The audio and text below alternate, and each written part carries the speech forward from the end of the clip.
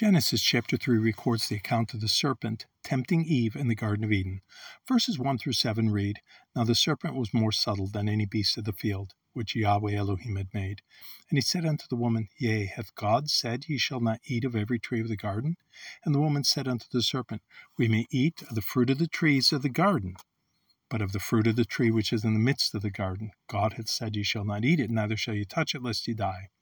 And the serpent said unto the woman, Ye shall not surely die, for God doth know that in the day ye eat thereof, then your eyes shall be opened, and ye shall be as gods, knowing good and evil.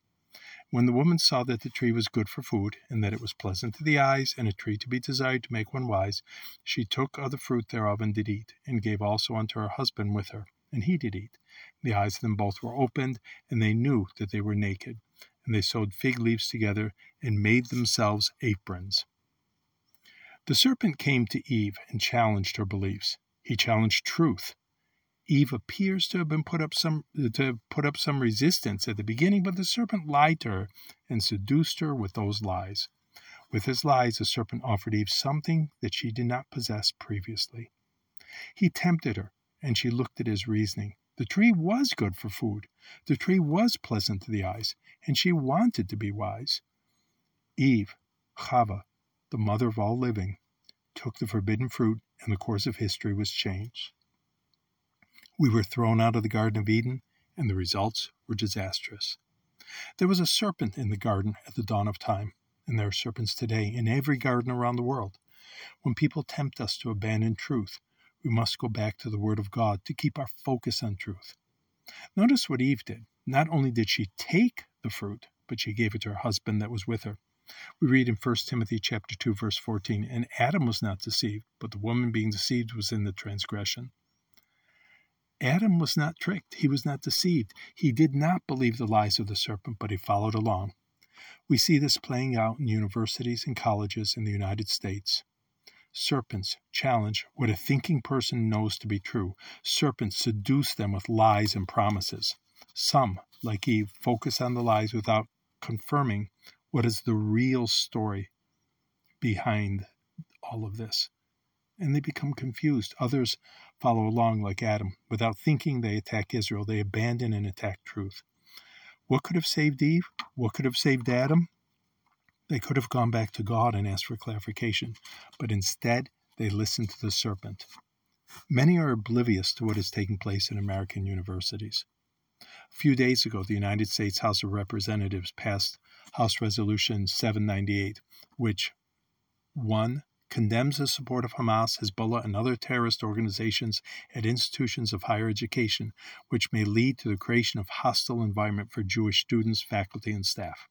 2. Calls on campus administrators, A, to condemn all forms of anti-Semitism on college campuses, and B, to ensure Jewish faculty, students, and guests can exercise the same free speech rights as are guaranteed to all other faculty, students, and guests without intimidation.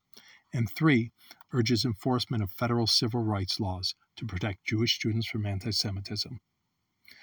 The resolution passed with a final tally of 396 to 23. It was comprised of bipartisan 213 Republicans and 183 Democrats. Of the 23 that voted against the resolution, 22 were Democrats, including the progressives. The only Republican to vote against it was Republican Tom Massey of Kentucky, who cited concerns over free speech. Free speech? What does free speech look like? What does it mean? The resolution was condemning terrorism, not free speech. Look at some examples of what has been arrogantly referred to as free speech. At Cornell University in New York State, students were warned to stay away from the kosher dining hall because of threats to shoot up the building and kill and rape Jewish students. Posts were made online saying, quote, Jewish people need to be killed. Posts included, if I see a pig male Jew, I will stab you and slit your throat. If I see another pig female Jew, I will drag you away and rape you and throw you off a cliff. If I see another pig baby Jew, I will behead you in front of your parents. This is not free speech. These are threats and words of incitement. These are words of terrorists. One Cornell professor grabbed the microphone at an anti-Israel rally and called the Hamas attack exhilarating. University of California at Davis, Assistant Professor Gemma De Cristo posted a message echoing words from terrorists. She wrote, "One group of people we have easy access in the United States is all these Zionist journalists who spread propaganda and misinformation.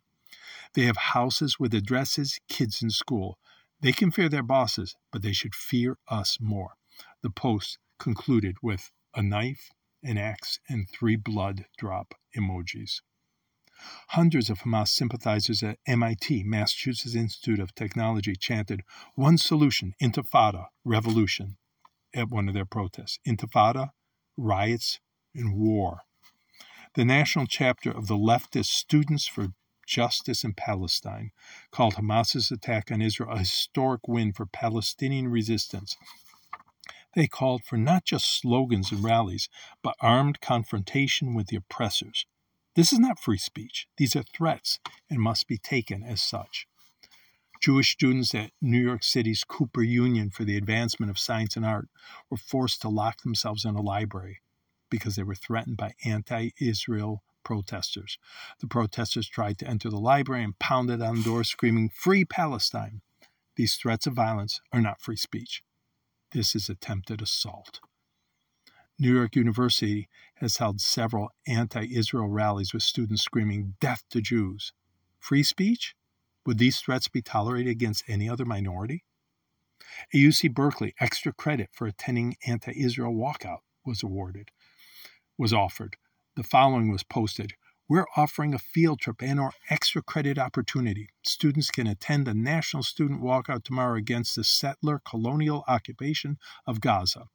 Or students can watch a short documentary on Palestine and call and email your local California representative using this link tree."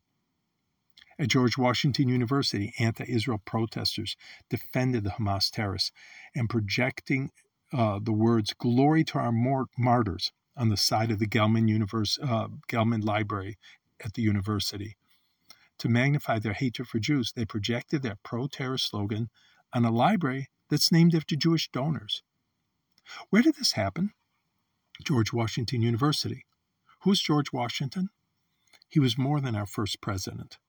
The University of Delaware Press offers the following description for Fritz Hitzfeld's book, George Washington and the Jews. They say, quote, "President George Washington was the first head of a modern nation to openly acknowledge the Jews as full-fledged citizens of the land in which they had chosen to settle. His personal philosophy of religious tolerance can be summed up from an address made in 1790 to the Hebrew congregation in Newport, Rhode Island, where he said, 'May the children of the stock of Abraham who dwell in this land continue to merit and enjoy the goodwill of other inhabitants.